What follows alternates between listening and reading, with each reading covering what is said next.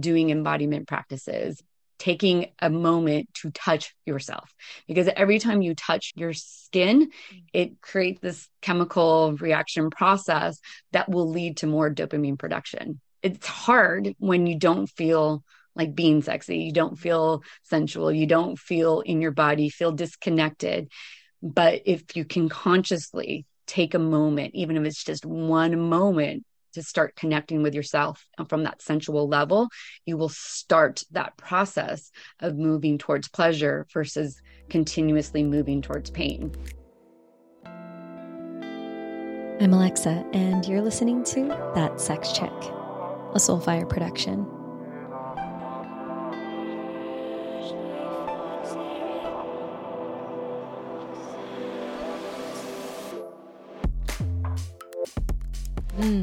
Okay, so my loves, you know that anxiety is something that I have been challenged by for, if I really look back, I think my whole life. And it's something that I've spoken about on the show before. I've communicated with y'all about ways that I've interacted with anxiety, that I have tried to lessen anxiety in my life, things that I've cut out of my life so that I could manage it, and this whole thing. So it's still an ongoing process, especially where I am now recording this particular show with this particular guest.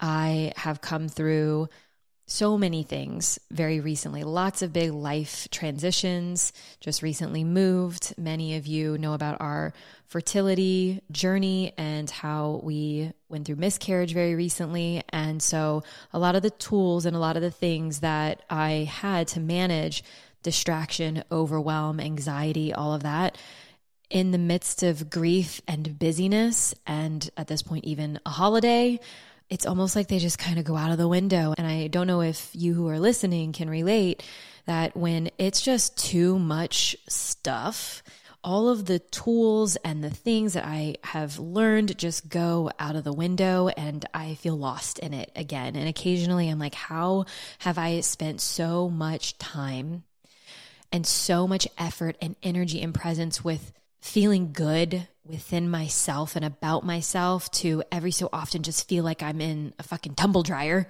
with all of my emotions and sensations and overwhelm and nervous system dysregulation and distraction, disconnection from partner, from self, from so much. And there are times where I have to kind of coax myself down, not necessarily off the ledge, but kind of bring myself back into myself and just say, it's okay. And this is temporary. And even though I've done so much work, I'm not necessarily taking steps backwards. Like life is happening and I am still, regardless, in the moments where I feel kind of hopeless, I'm still very deeply committed to the process and continuing to learn and continuing to grow my education and continuing to be able to show up for myself in an even better way and show up for my husband and my relationship, my future family that I know is very close, and to show up better for all of you who have chosen to follow me for some strange reason and be a part of my journey and allow me to see glimpses of your journeys and where you are at. And I'm so grateful for all of that. And so anyway, all this context to share that today's conversation is going to be a bit about the topic of anxiety and how this plays a role in sex and intimacy and connection, navigating the world. I've also had a number of people message and ask, when will I do a podcast episode or have a conversation with someone about what it's like to have ADHD or ADD and be in partnership and interact in sex, especially when nervous systems gets really dysregulated. There's a lot of distraction and so on and so forth. And so even the conversation of what about neurodiversity? How does this play a role? People who would consider themselves or identify as or have been diagnosed with neurodiversity. So whatever the language that you use is, and how does that show up? And so we're going to talk about as much as we can in the next 35, 45 minutes plus. Y'all know we get sometimes a bit on a roll here, but we're going to cover as much as we can about what it means to show up with various mental, emotional challenges and what it's like to be in partnership with self and with others. And so to have this conversation, I'm really excited to have Wendy Perkins come on to the show. Thank you so much for hanging out while I did the intro for the show. And now, of course, you have even bit more context about me and where we're going. So thank you for coming and sharing your magic and your message with all of our listeners and with me. Oh, thanks. I'm excited to be here. First off, sex is obviously one of my favorite topics. And as someone with ADHD, this is definitely one of my favorite subjects, is understanding how they all come together. Yeah. Pun intended. Right. Man, I don't know.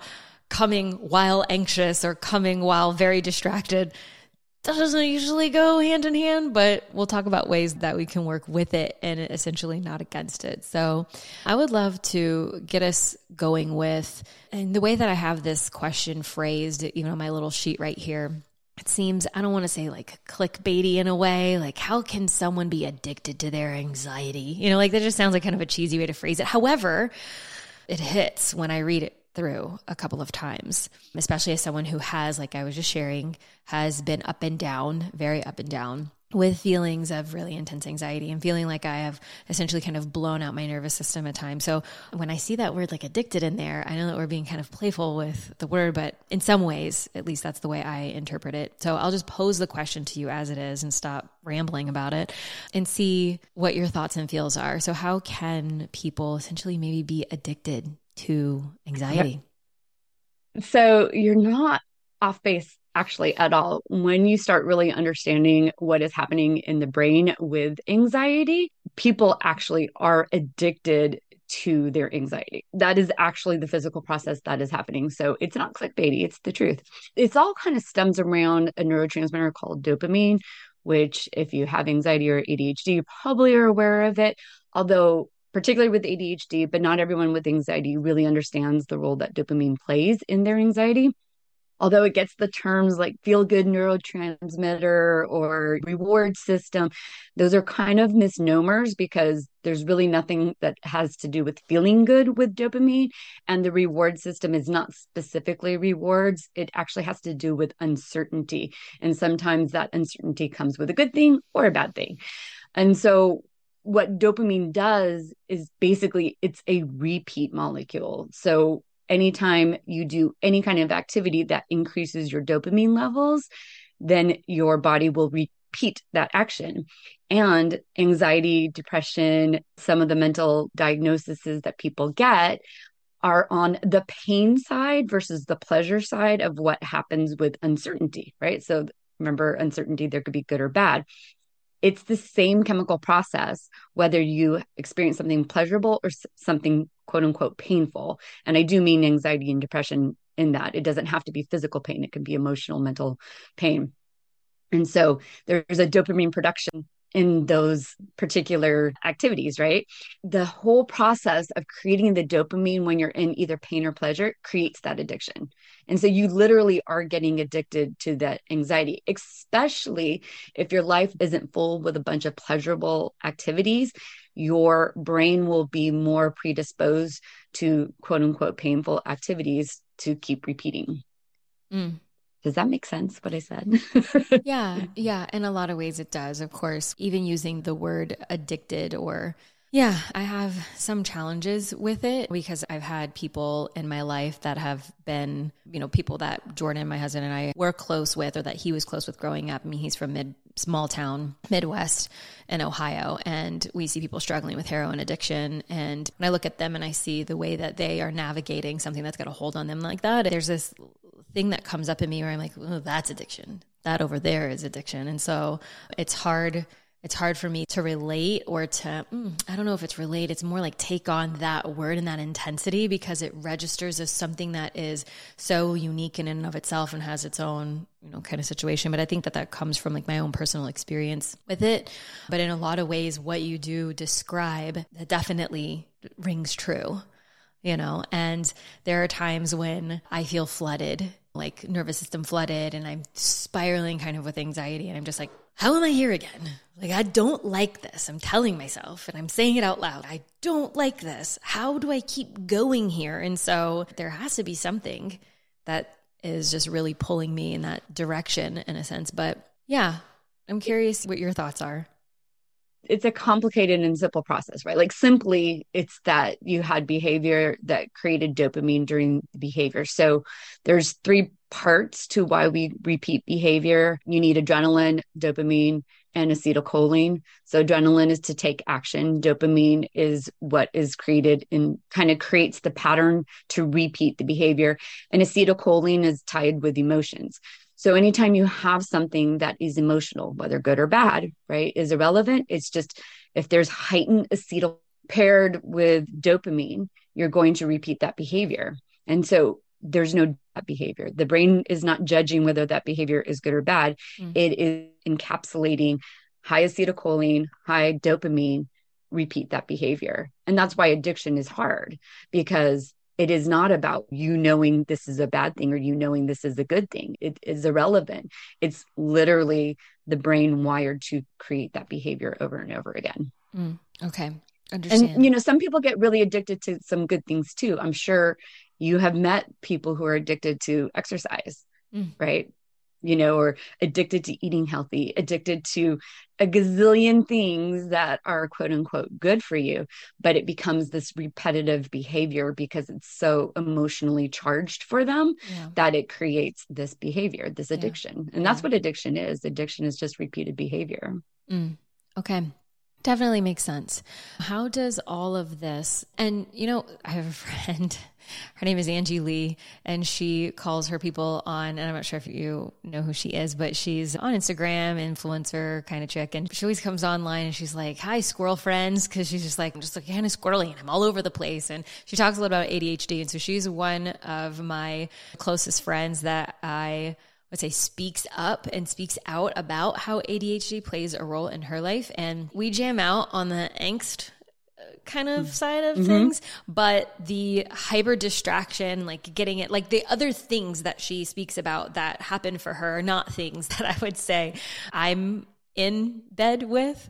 And so she has even asked me at times about ADHD and sex and intimacy and that kind of thing. And I haven't really been able to share anything outside of presencing techniques, like, oh, this is how you get in your body and that kind of stuff. So I'm curious for you, how you would describe how ADHD and people who are challenged by that, maybe even go into what that is, ADHD or ADD, and the differences, and then how that winds up playing a role for people, how they figure out that they even have it, and then eventually what it's like to be in relationship. All right. So ADHD, there's two parts to what it is. And actually it's related to that dopamine. So remember, dopamine is that repeating behavior. There are 4 pathways for dopamine. One has to do with movement. One has to do with your pituitary gland and creating your hormones. One has to do with the like overall balance and like sleep synchronization of your body. And then one has to go towards your prefrontal cortex, which is your executive functioning.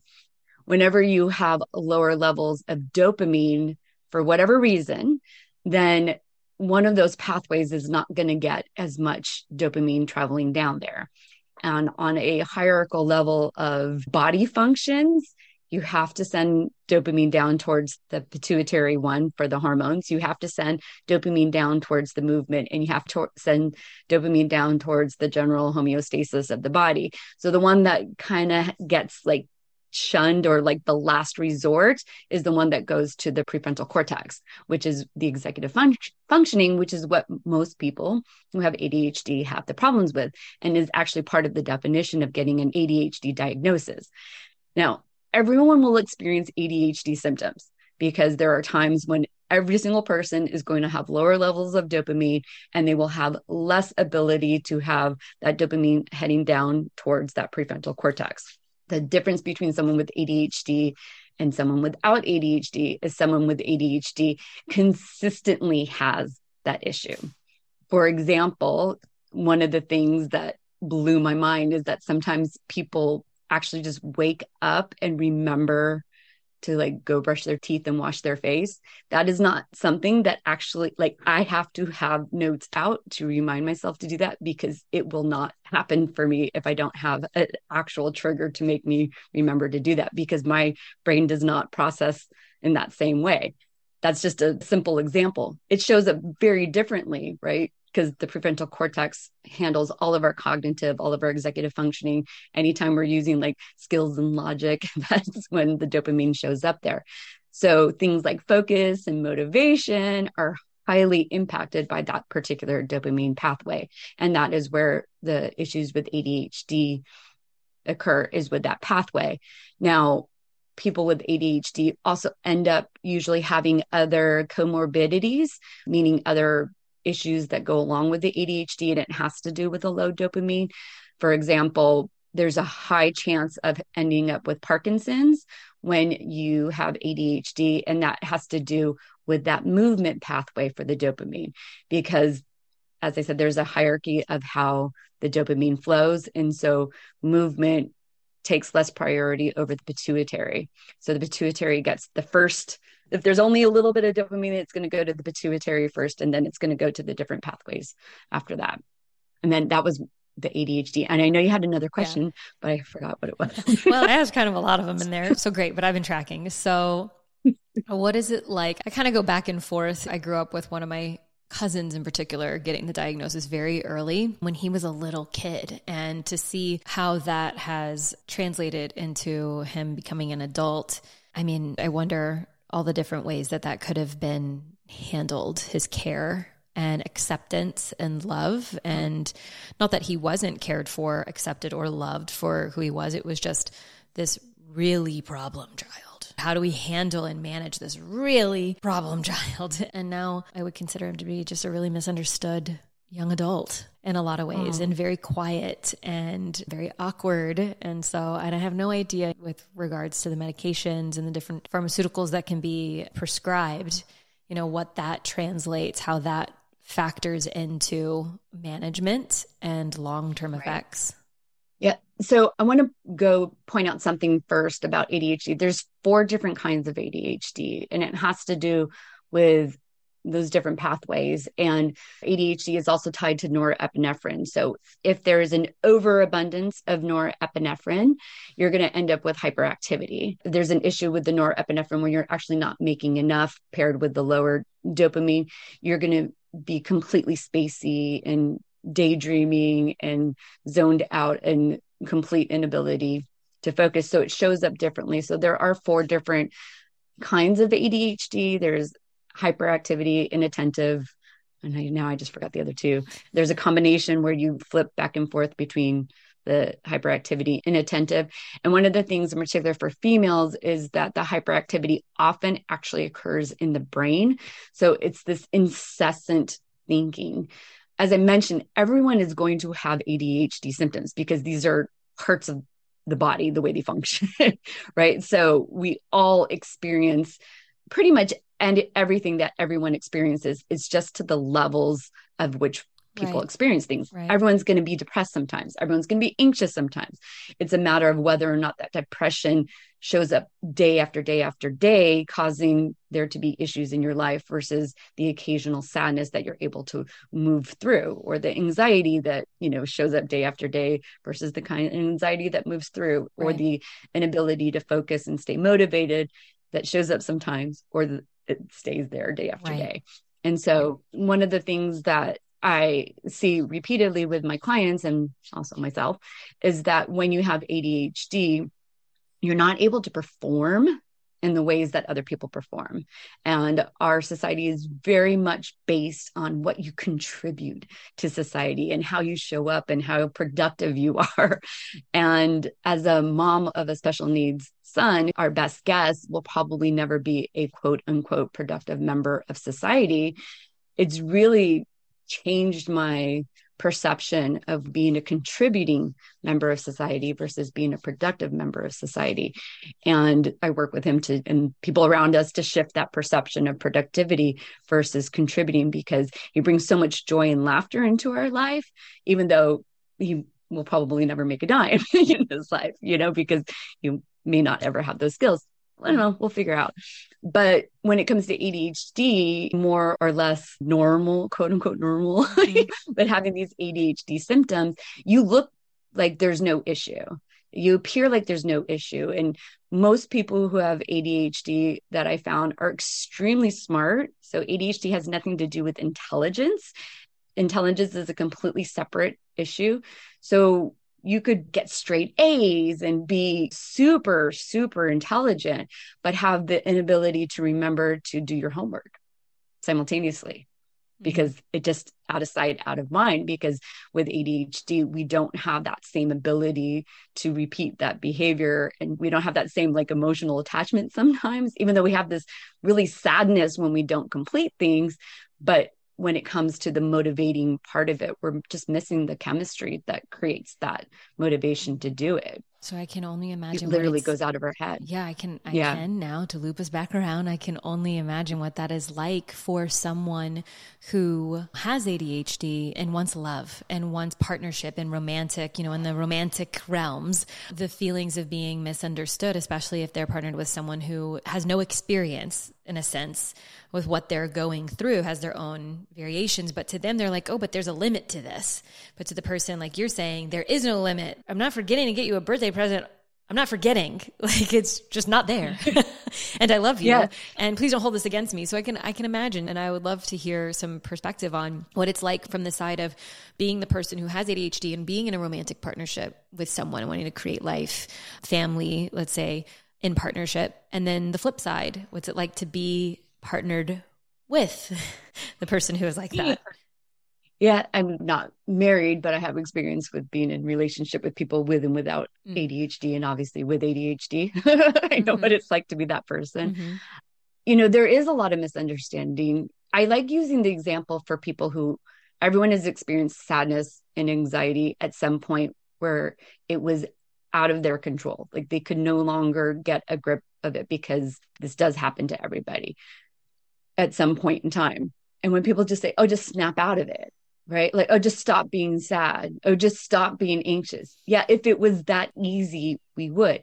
Just remember, just pay attention, just focus, set your calendar, like all of the tools, that are available. I don't know a single person with ADHD who hasn't tried hundreds, if not thousands, of different techniques to quote unquote be organized and stay productive and stop procrastinating and all of those things.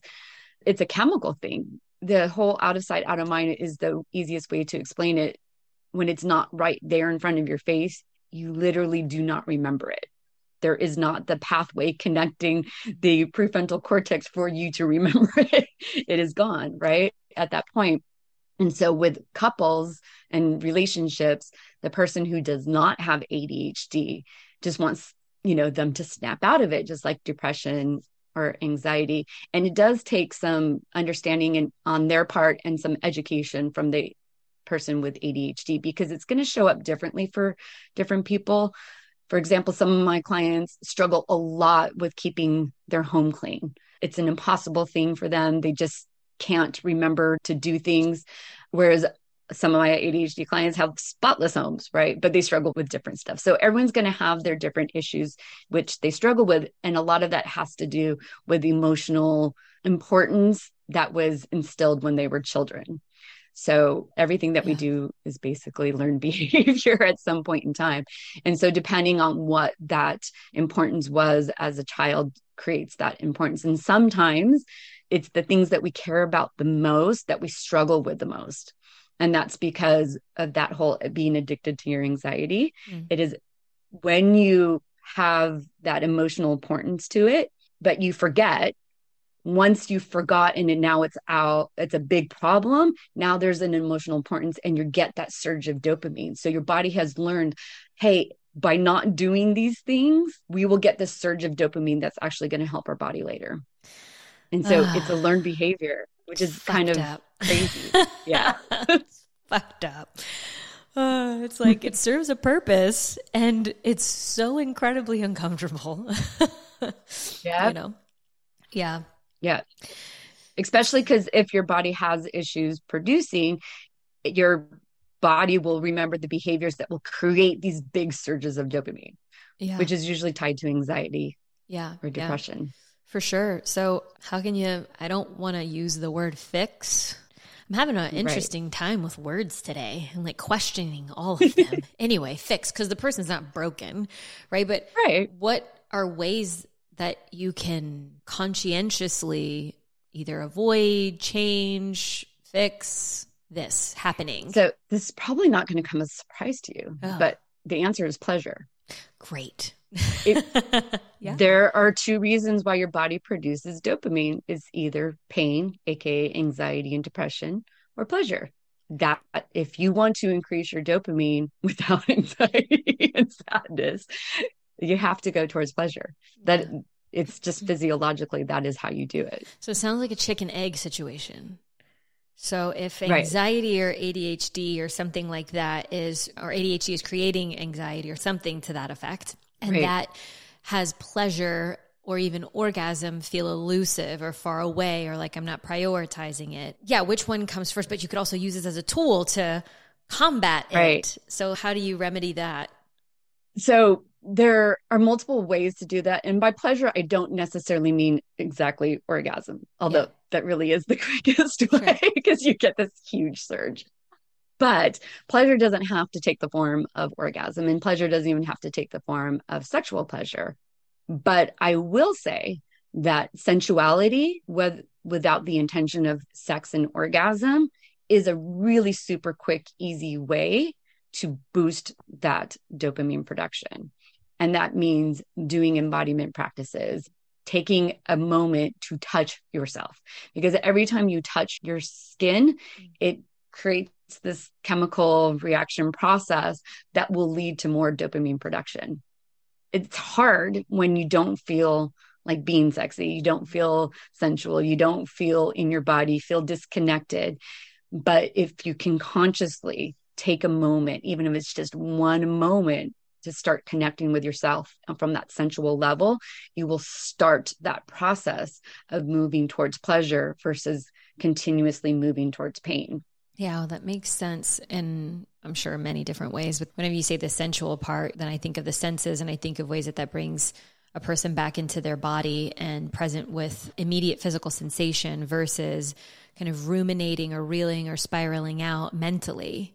And so if you can physically touch and ground yourself into the present moment, then you're less likely to go all far out. But I can tell you that the times whenever I'm in like peak anxiety, I'm just like, I don't know what to do with myself. I don't know what's up and down. I've learned some, reaction, I would say, to like, if I feel the buildup, then I massage my chest because I feel a lot of intensity or tension in my chest. And then I squeeze my shoulders and I kind of rub my neck and my throat. Because a lot of times when I feel kind of contracted from the heart space or heart chakra, I notice it just kind of creeps all the way up and it kind of takes over. It's almost like a block from there up, like crunch. Everything's just kind of crunchy.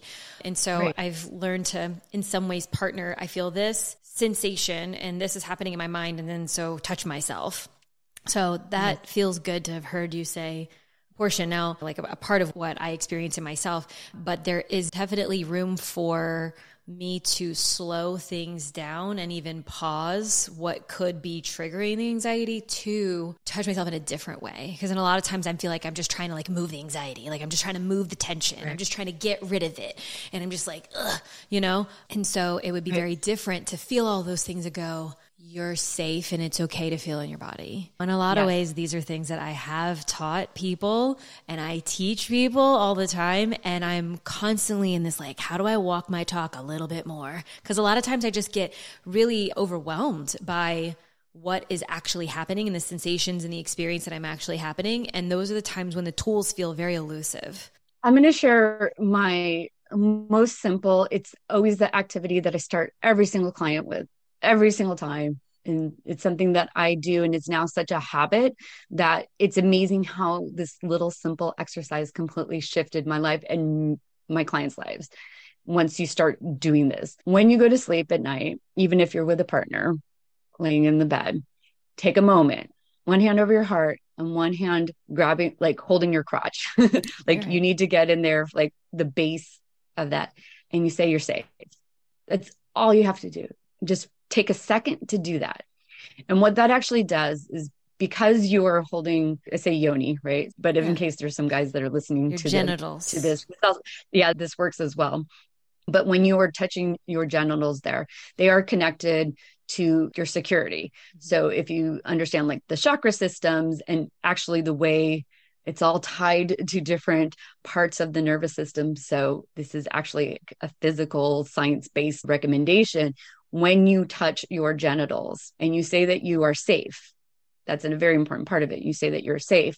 You are literally sending a signal up to your brain that you're safe, and it allows the anxiety to subside. It allows the depression to subside, and it allows the dopamine production to occur, because when you are anxious and depressed, now, one of the things with ADHD, a lot of times the anxiety doesn't show up necessarily in that panic anxiety that a lot of people experience. It shows up in that constant rumination and never being able to get out of their head, and the thinking. And it's just I don't want to say just anxiety, but that's what it is. It is anxiety. When you do that practice of putting your hand over your heart and your hand over your genitals, it will change the dopamine pathway from creating the stress response hormones and start allowing more dopamine to flow into the other areas. I mean, even just putting my hands on my body like this already feels better. It does. It really does. I mean, I like the before bed for sure, to bring that into going into sleep and then rolling into the next day. And even just right now, talking with you.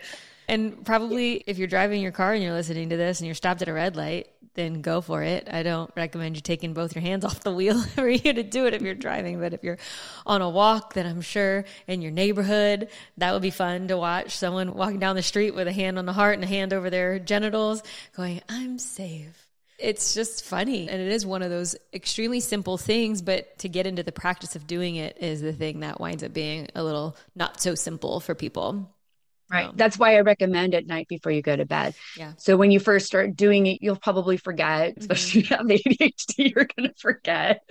But then either the next day, a week later, 2 weeks later, you'll have some trigger that, oh yeah, that's right, I'm supposed to do the hand over the heart. It's one of the reasons I like coaching with my clients and having that consistency, because then I check in with them, which creates that pressure to remember to do it. But once you've developed that habit, it becomes a habit, and you can then do it in other times. I haven't done it during a hike, but now I want to do it during a hike because that sounds amazing, actually. The sun. Yeah. Yes, please. One of the times I do like to do is if I'm really stressed and I'm with a bunch of people, and one of my things is, excuse me, I got to go to the bathroom. Because if I want to remove myself from the situation, it's always an easy way of doing that. I will often, after I wipe, do that practice and put my hand over my heart and my hand on my genitals and remind myself that I'm safe. And that that's really beautiful. The anxiety caused by the people around me, that's theirs. It's a way to come back to yourself. And it's just a super simple practice that once you get used to it, you do it a lot. I do it all the time. I don't even think about it now. Do you have any, and this is not a question that was on my little list here, but I'm very curious. Do you have any theories about the types of people that are more likely to have ADHD or to experience anxiety, depression? Maybe not so much depression, but maybe they kind of go hand in hand sometimes. They do. Actually, it's interesting. A bunch of my clients, almost all of my clients have ADHD. And we didn't actually get into that, but dopamine is required for orgasm. So not a surprise that people have issues orgasming often have ADHD. But anxiety and depression also cause lower levels of dopamine. But a lot of my clients come in and say, oh, I have anxiety, or I've been diagnosed with bipolar, or diagnosed with whatever. There's all kinds of diagnoses, right? And then later on, they're like, oh, turns out I have ADHD. The whole time I'm like, yeah, I know. So there is some pretty good evidence that suggests that trauma, and I don't want to say like trauma in this like big elusive, something major, crazy event as trauma causes this drop in the dopamine production. And it makes sense because when you understand the stress response cycle, remember, as I said, there's that one pathway that goes towards the pituitary. That is what is required whenever you're stressed. So anytime you're stressed, there's automatically dopamine going towards that pathway to then create the cortisol to get yourself out of the stressful situation. And so birth in general is a very stressful experience, mom and baby, like, Yeah. right?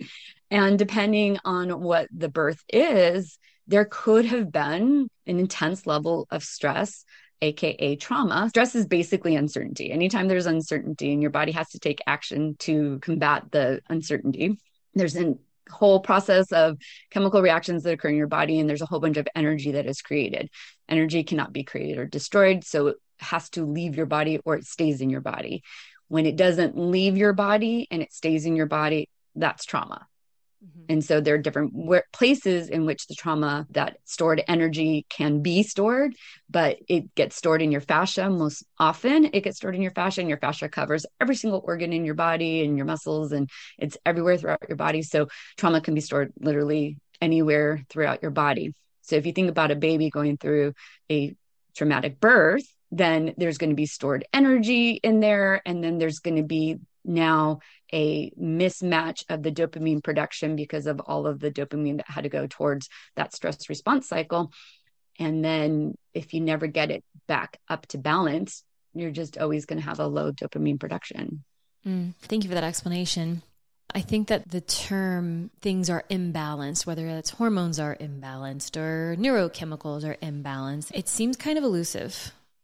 You know, what do I do to get that thing back in balance? Right. And I use the word balance right now because that's the terminology, but really it should be flow, because there's always going to be a fluctuation. That's life. There's moments of rest and digest, and there's moments of stress, and you're supposed to flow between the two. Right. The problem is most people are not flowing between rest and digest and stress. They're just hanging out over in the stress response. Yeah. And so totally. It is pleasurable activities that will bring that flow back into practice. So if for people who are just like pleasurable all the time, do they just need a little more stress in their lives? No. I don't know anyone that's truly like that. No, neither have I. So I'm going to ask you a question now that is the most asked question that I have gotten, that I have received in the DMs on Instagram or in response to emails when we have asked what subject. You know, sometimes I put the little question box on my stories and Instagram, and it's what do you want me to bring to the show? So this is it deduced in a nutshell for those who experience ADHD in the bedroom. You know, because you were saying it can be focused to cleaning the house, or it can be focused to all these different places. For those that experience it in the bedroom and have a hard time focusing on pleasure, what advice or guidance would you give them? To start really committing to an embodiment practice. You have to get into your body. You have to get into the pleasurable sensations of your body. It is the way to create dopamine, other than anxiety and ruminating and thinking in your head, which is not conducive to having an orgasm.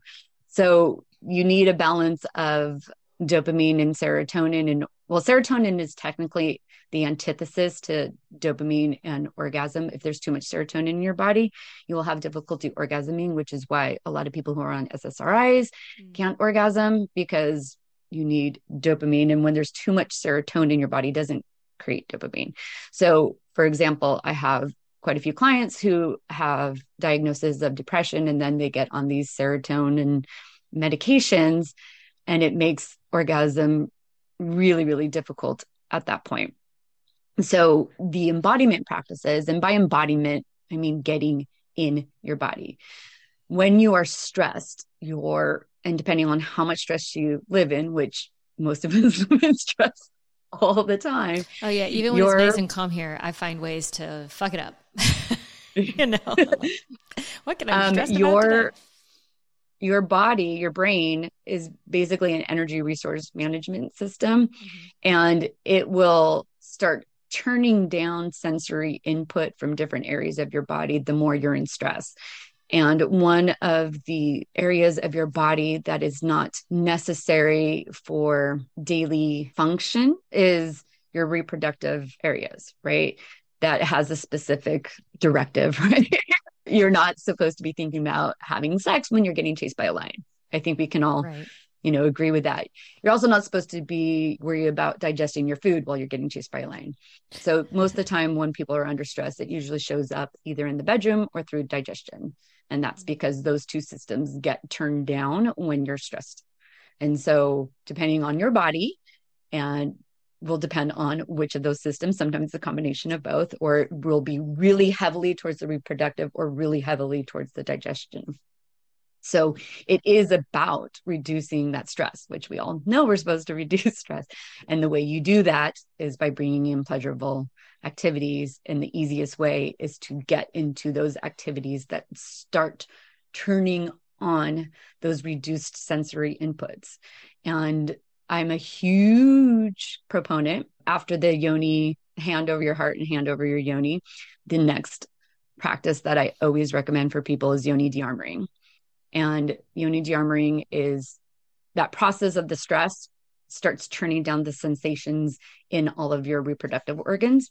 And that includes your vagina, your vulva, your cervix, all of it starts, the sensory input starts going slowly going down to the point where sometimes people are numb, but it doesn't happen instantaneously. So people have no idea that they have reduced sensation because they can still usually feel something. It's just not to the extent that they used to have. And that is a lot of my clients that I can't have an orgasm like I used to.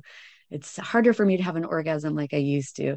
I can't get out of my head. And it just, or like I have an orgasm, but it's just, and it's not the big explosive like I had when I was younger.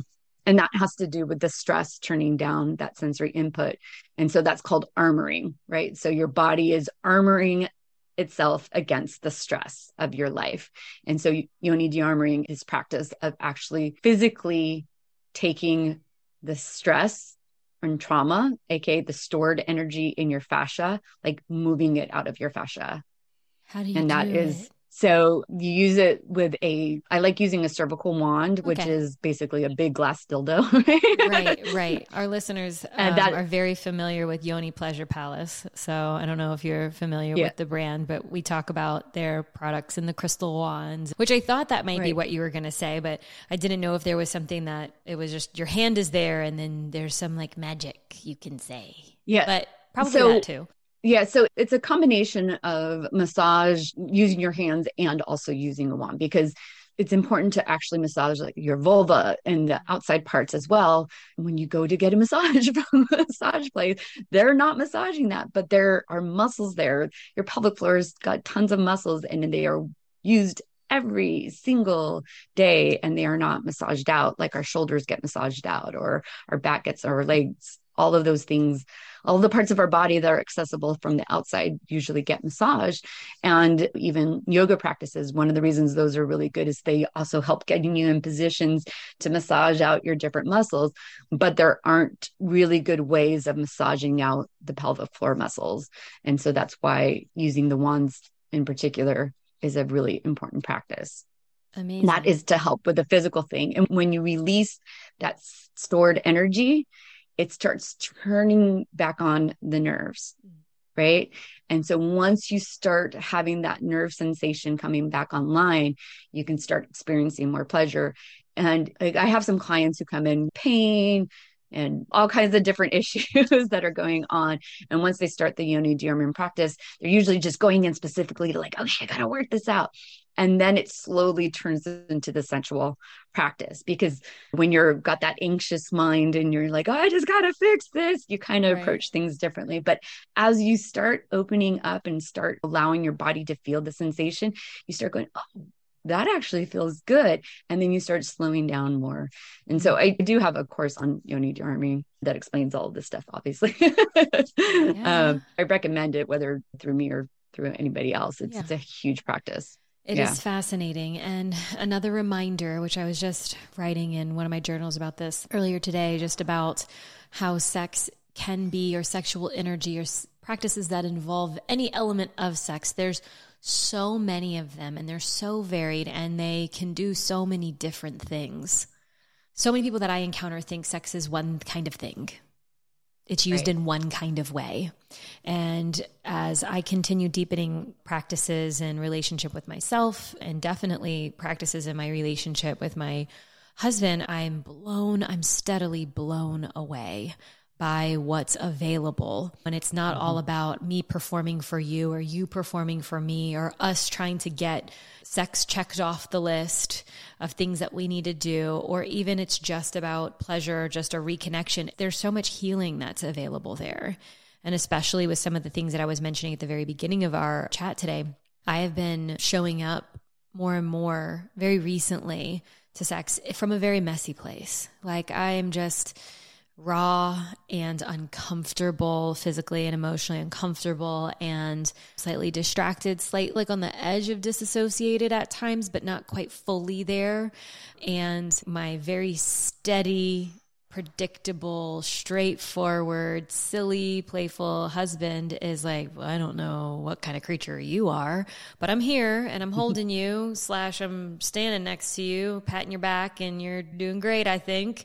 But sex has been a tool that we've leveraged in order to actually be able to feel each other and to see each other, and for him to truly understand who I am and where I'm coming from and what's deeper underneath how some of my reactivity to the world just plays out in our day to day. So sex, even with him, to have it slow down and to focus on, I'm not just going to go in and I'm already distracted with all of the things that I'm thinking about that I need to do other than this.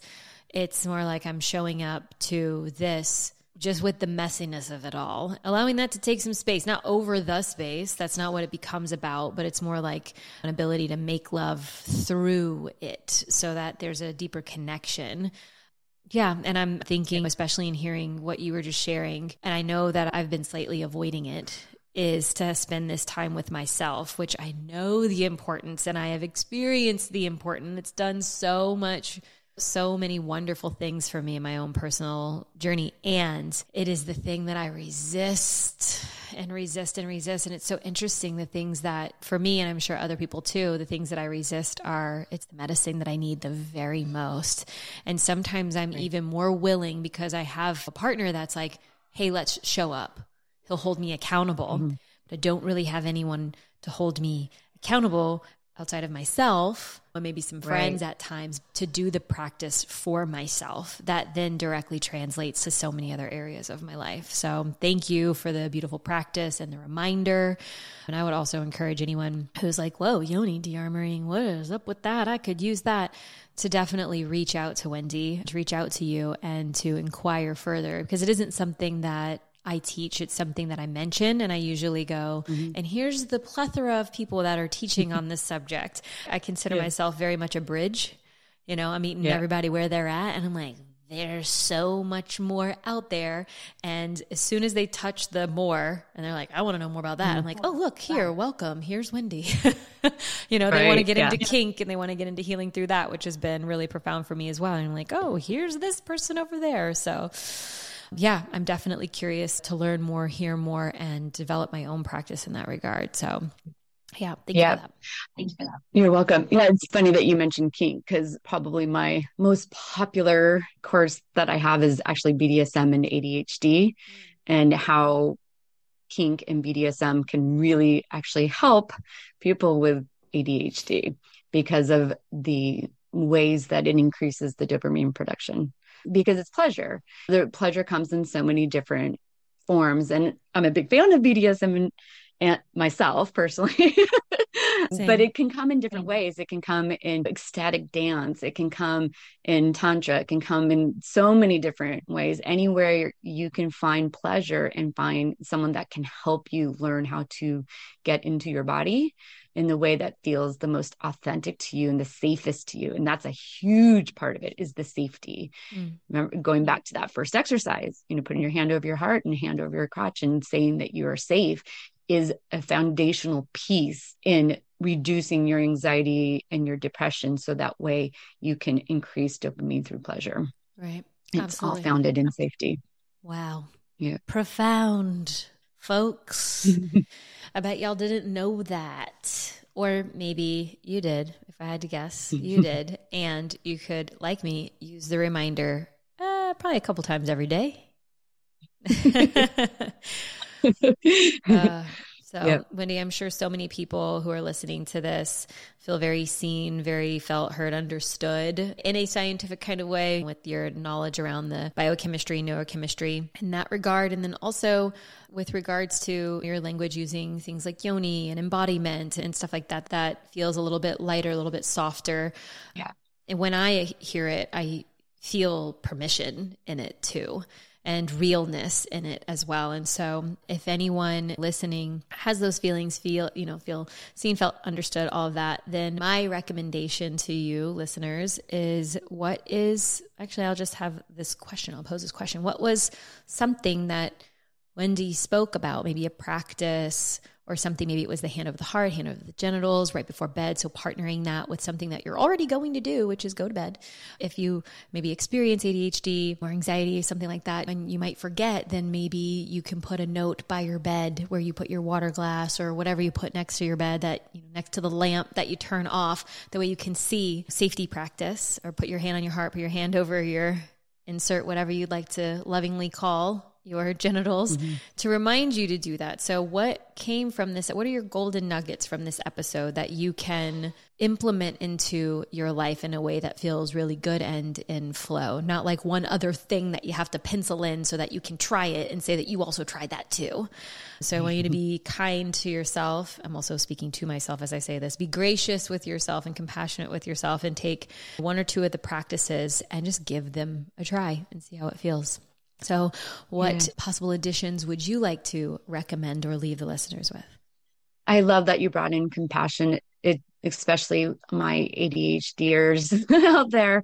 If you guys know the term RSD, which is rejection sensitivity dysphoria, it's real and it's a big thing. And it's learning how to bring compassion into your daily life is going to be a huge part of creating that safety in your body, so you can experience less anxiety and depression that usually goes hand in hand with your ADHD.